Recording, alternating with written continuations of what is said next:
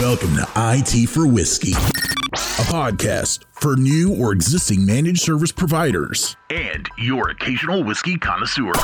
My name is Myron Herrera. My company is Cinetech Solutions. We are a MSP based out of Dallas. I'm also the CEO of Greenlink Networks, which is a voice over IP channel only. Business started in 2004. Combined, we're about 30 employees. The reason I wanted to do this podcast was because I wanted to take that pain away from some of the new guys. I realized that a lot of the MSPs that were starting up were struggling with some of the same things that I struggled when we started our business. Meeting Craig and Joe, we shared the same passion and a lot of the same issues. My name is Craig Hickman. I'm with ProBlue in Bloomington, Indiana. ProBlue is a managed service provider. We started in 2005. I started with 3 employees, and now we've grown to 11. We're a small shop servicing a little over 200 customers. This is a great opportunity for me to talk to other peers and learn what they have done and what they have not done well and avoid all those caveats. This is a learning experience for us and also hopefully helping others along the way. My name is Joe Ucia. I'm the CEO for EP39. We're located out of Toronto, Canada. We're an MSP. We're currently about a dozen employees. We were originally founded in 1999. I believe in this podcast because I wish somebody was there to help and teach me a lot of the mistakes that they made and share their mind share on how to overcome issues. I was lucky enough to meet Craig and Myron a few years ago. I hope that you got a lot out of this podcast. Now here's your hosts, Myron, Joe, and Craig. And welcome back to the next episode of IT for Whiskey. I am your co-host, Craig Hickman, with my best buds, Myron Herrera and Joe Ucia. Yo! It is once again the trio back together talking about the best things of life, which includes 1, whiskey, 2, owning your own MSP, 3, talking to Rob Ray privately on a phone line when he's not listening. Oh my God. That happened to me one time.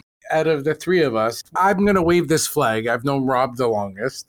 I've known him since the 90s. I love the guy. Neil laughed about this. And you know what I will say?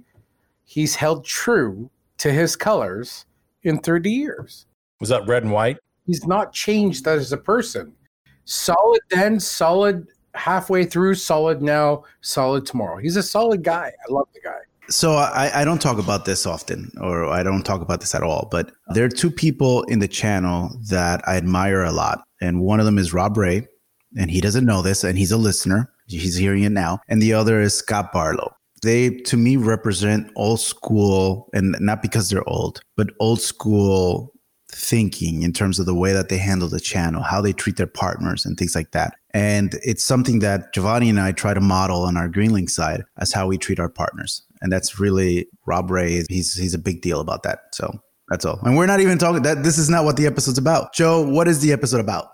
So today's episode is about how do we transition our MSP business that we have today in this COVID pandemic back to normality. Whatever normality is tomorrow, we don't know. But how do we get there?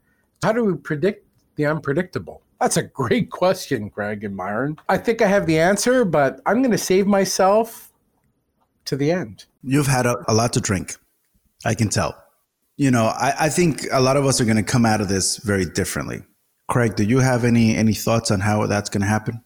Well, honestly, we're essential business, so we could essentially be at our office right now, technically. Right, but assume that tomorrow is the day that we're going to transition over back to normality, or whatever that new normal is. I think what we're probably going to do as a company is we're going to do a powwow online and discuss it as internally as a group. But I'm visioning that we're probably going to go to a work from home hybrid where we'll have a group of us will come in certain days of the week while another group will probably work from home and work on a piece where people can have both lifestyles going on as actually, it's actually worked pretty well so far as a company. Can I interrupt you and ask you a quick question? By the way, ProBlue staff, this is not set in stone, by the way.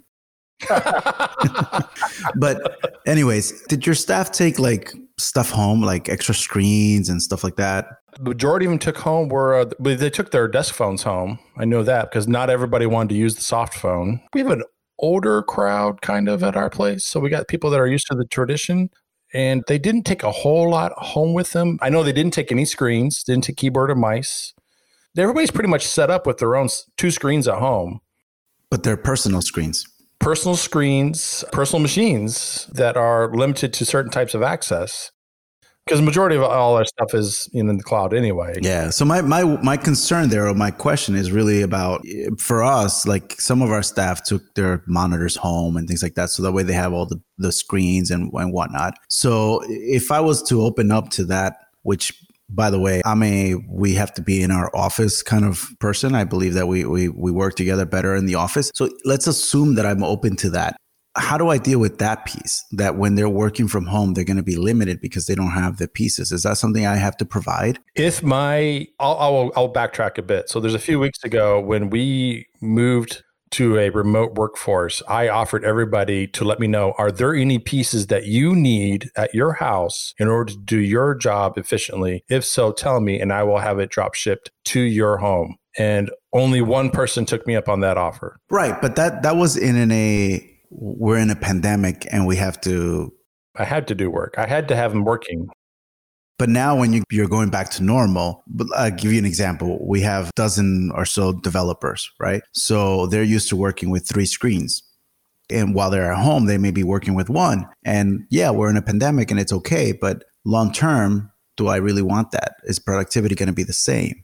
So I will say this. So this is not official for us either, but we've been toying with the concept of hot desk in the office, 3 days a week at home. People are used to working at home. So why not take advantage of it? I will say this. Our ticket volume has been 300% higher, but we are actually maintaining our SLAs within 5%. This is great for an MSP. This is great for us.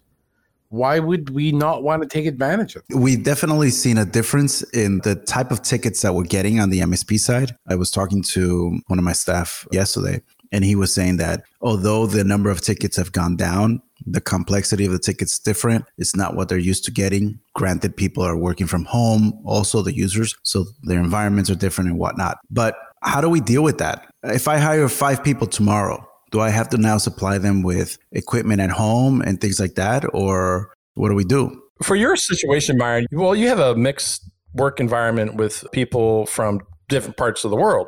And if they have good connectivity at their location too, that's another good question. So the question that has come up here is, if people are working from home, should we also be paying for other things like internet? Yeah, should I be paying for that? We do not provide phones anymore, but I provide hotspots through an unlimited data plan through their iPad. That's how we get around that. But for you to purchase a computer, well, the question is, are they coding and compiling locally? And if so, depends. But they got VPNs and all that good stuff. That I'm not worried about that. It's more about the productivity with the extra screens, the comfortness of a desk. What's a screen cost? $200? Depends on the size of the screen and the quality. $200. We have 50 plus employees with some of them up to 3 screens each. So it's $200, but tally it all up, it becomes an expense. I would say if someone's interested in working from home, if they can prove that they can do the productivity from home, you put them on a trial basis. And if they can do it, then great. If not, then you're back in the office and return the equipment. But do we give away that person's desk? Oh, in your office and replace it. I see.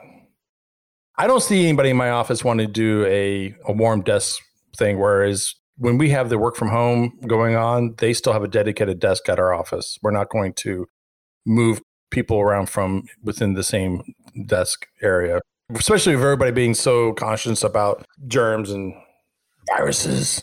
And that's really what it's about. So if I got to purchase equipment for them and they're going to work from home, great, but they're not going to have a desk at the office. Honestly, if I could find somebody that can work efficiently remotely and not come to my office, I would hire that person. We have a few employees that are like that they never come to the office and they work predominantly at home. That saved us during this pandemic because we have a dispersed workforce. It's been good, but we supplied them everything from day one. They do have a hotel desk in the office, and weekly, the hotel desk is cleaned normally under normal situations, but now it's cleaned daily.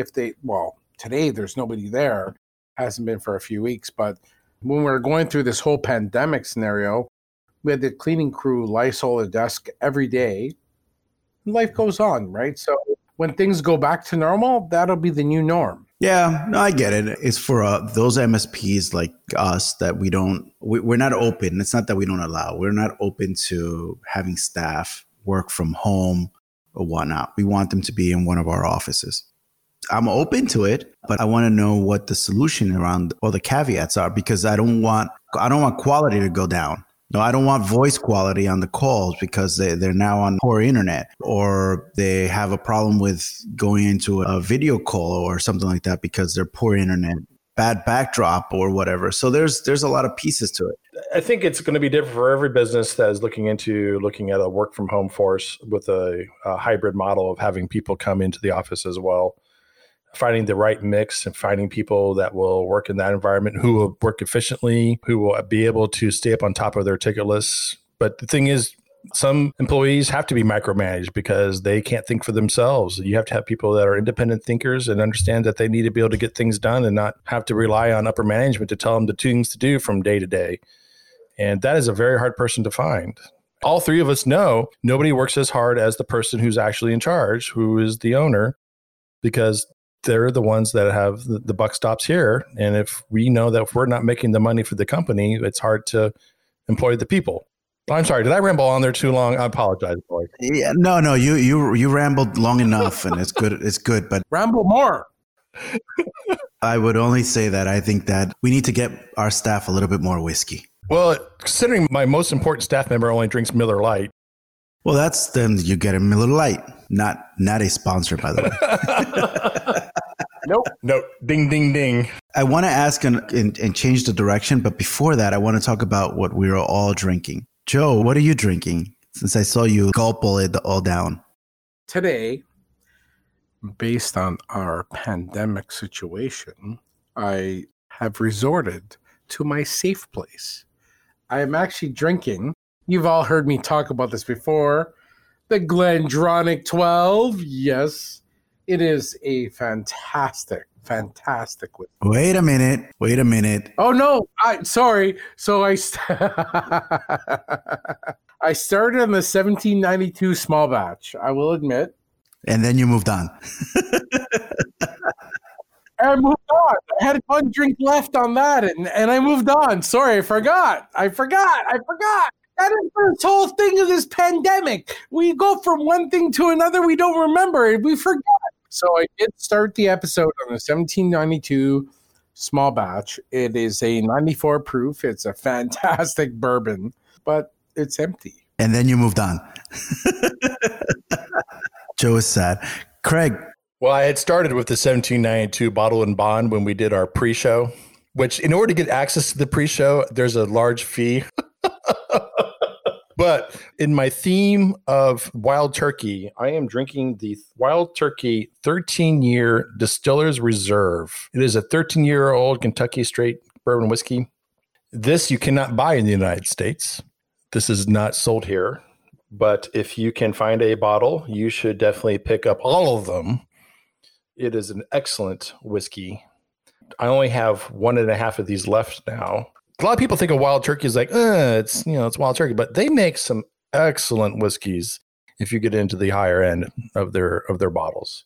I am drinking my 1792 bottle and bond. I opened up a new bottle today. I hadn't drank this in close to 4 or 5 months. This is hard to find these days. And I'm fortunate enough that a good friend of mine told me to buy them when I did. Did I tell you to buy them all? Was it me or somebody else tell you to buy it? I liked it a lot. And you said buy it because it's going to go away. And I bought enough. Enough is a good number. Yeah, enough. So bottle and bond today. And bottle and bond, boys and girls, means it's a minimum of 100 proof. It is always a good whiskey if you can find a bottle and bond bottle made by almost anybody. So you're knowing what you're getting when you buy a bottle and bond bottle. And would recommend that if you find one that is unique, buy it and try it. Yeah, I would agree. I think that the bottle and bond bourbons was what made me a fan of bourbon drinks. Then I was able to venture out into other areas. But that 1792 was the number one bottle and bond for me. Yes, it is. It was funny because for me, it was quite similar. But do you guys remember we were sitting out on a patio think it was LA or Arizona or I don't remember where it was. Are our meetings starting to run together now when we get together? I don't think we've been in Arizona together. Phoenix? We've never done Phoenix together? We were sitting on a patio, and so dude in the room next to us knew you. I don't remember who it was. It's like, oh, is that Basil? Is that Basil Hayden? Could I hit it? Could I hit that up? Do you remember that? I said, oh yeah, sure. We had a full bottle, whatever. We gave him a swig, whatever. I still like Basil Hayden to this day. Not the rye. The regular. Yeah. The problem with Basil Hayden in my house is that every time I open up a bottle of Basil Hayden, my nephew Chris Durant comes and kills it. So I don't get to drink a nice bottle, Craig. So this is here for you when you guys visit. This is a Basil Hayden, aged 10 years. So you're going to put tape on that and put Joe and Myron's name on it? It already has it. Oh, okay. Nice. So guys, how are we going to deal with our customers? How are we going to deal with field work, like going on site to our customers now that we're going back to normal or potentially going back to normal? So what we have done currently, if you're a non-essential business, we have postponed you until the lift has happened here in our region. Unless it's an emergency and it's not critical to the operation, we are not going on site right now. We're just postponing all that work until later. Hopefully here in the next week or two, we'll be able to go out. Right. But let's assume that today is later and they've said, okay, it's lifted. The questions that come up when we go on site right now is, for instance, how many people will be on site at that location? And has anybody been infected or sick?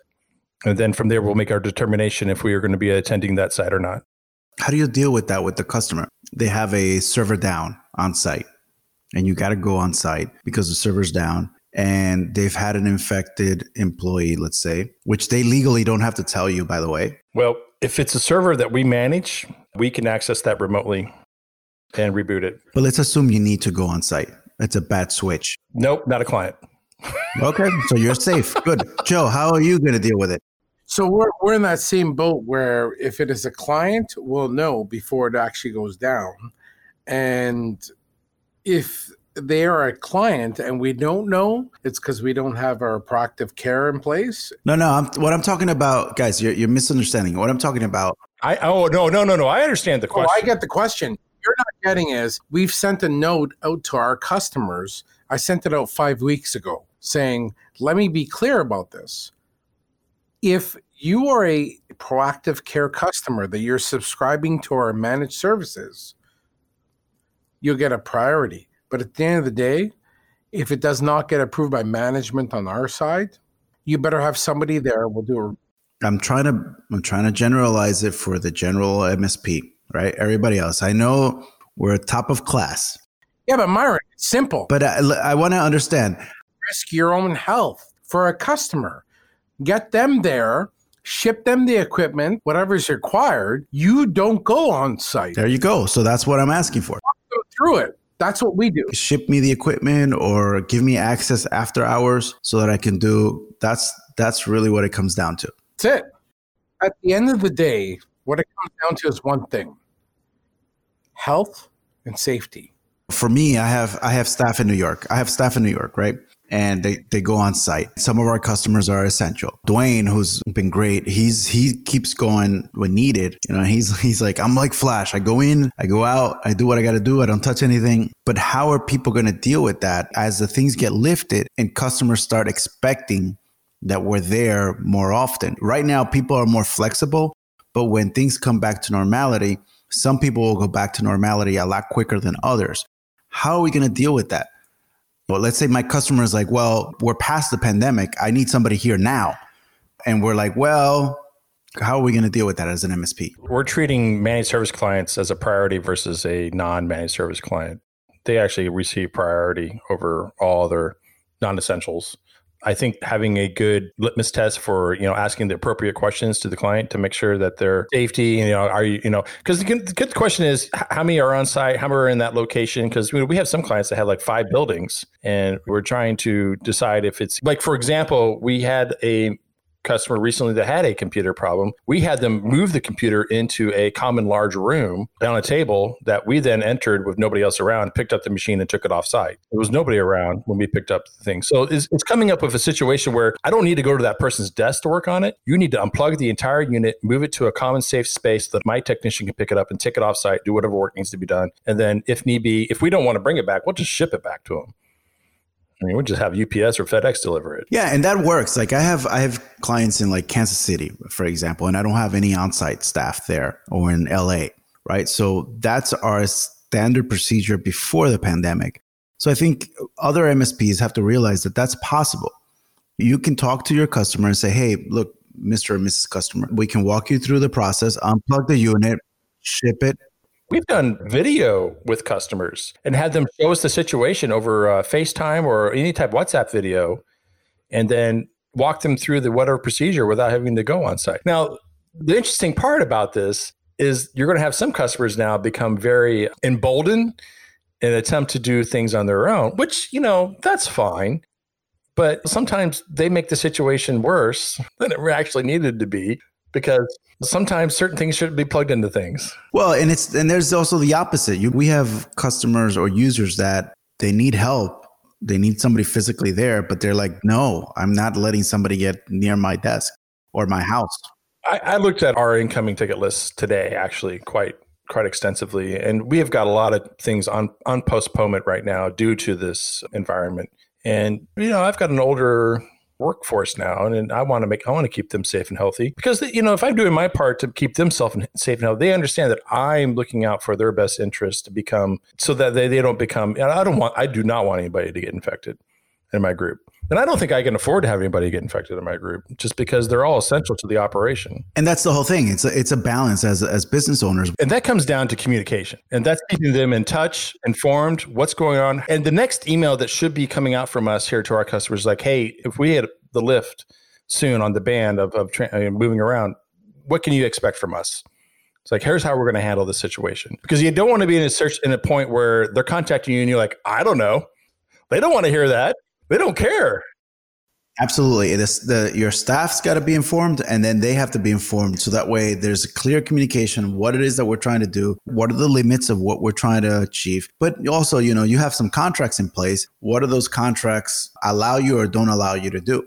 One thing we are working on doing right now is reviewing all of our current hospitality groups that we support. And we're looking to actually give them a ramp up free time to get them back up and going again, so that they don't have to take on so much pain to get their business going, whereas they have suffered so much between now being closed. So that's something we're going to try to do, is just help them. Because what the thing is, so many people are looking to cut costs right now.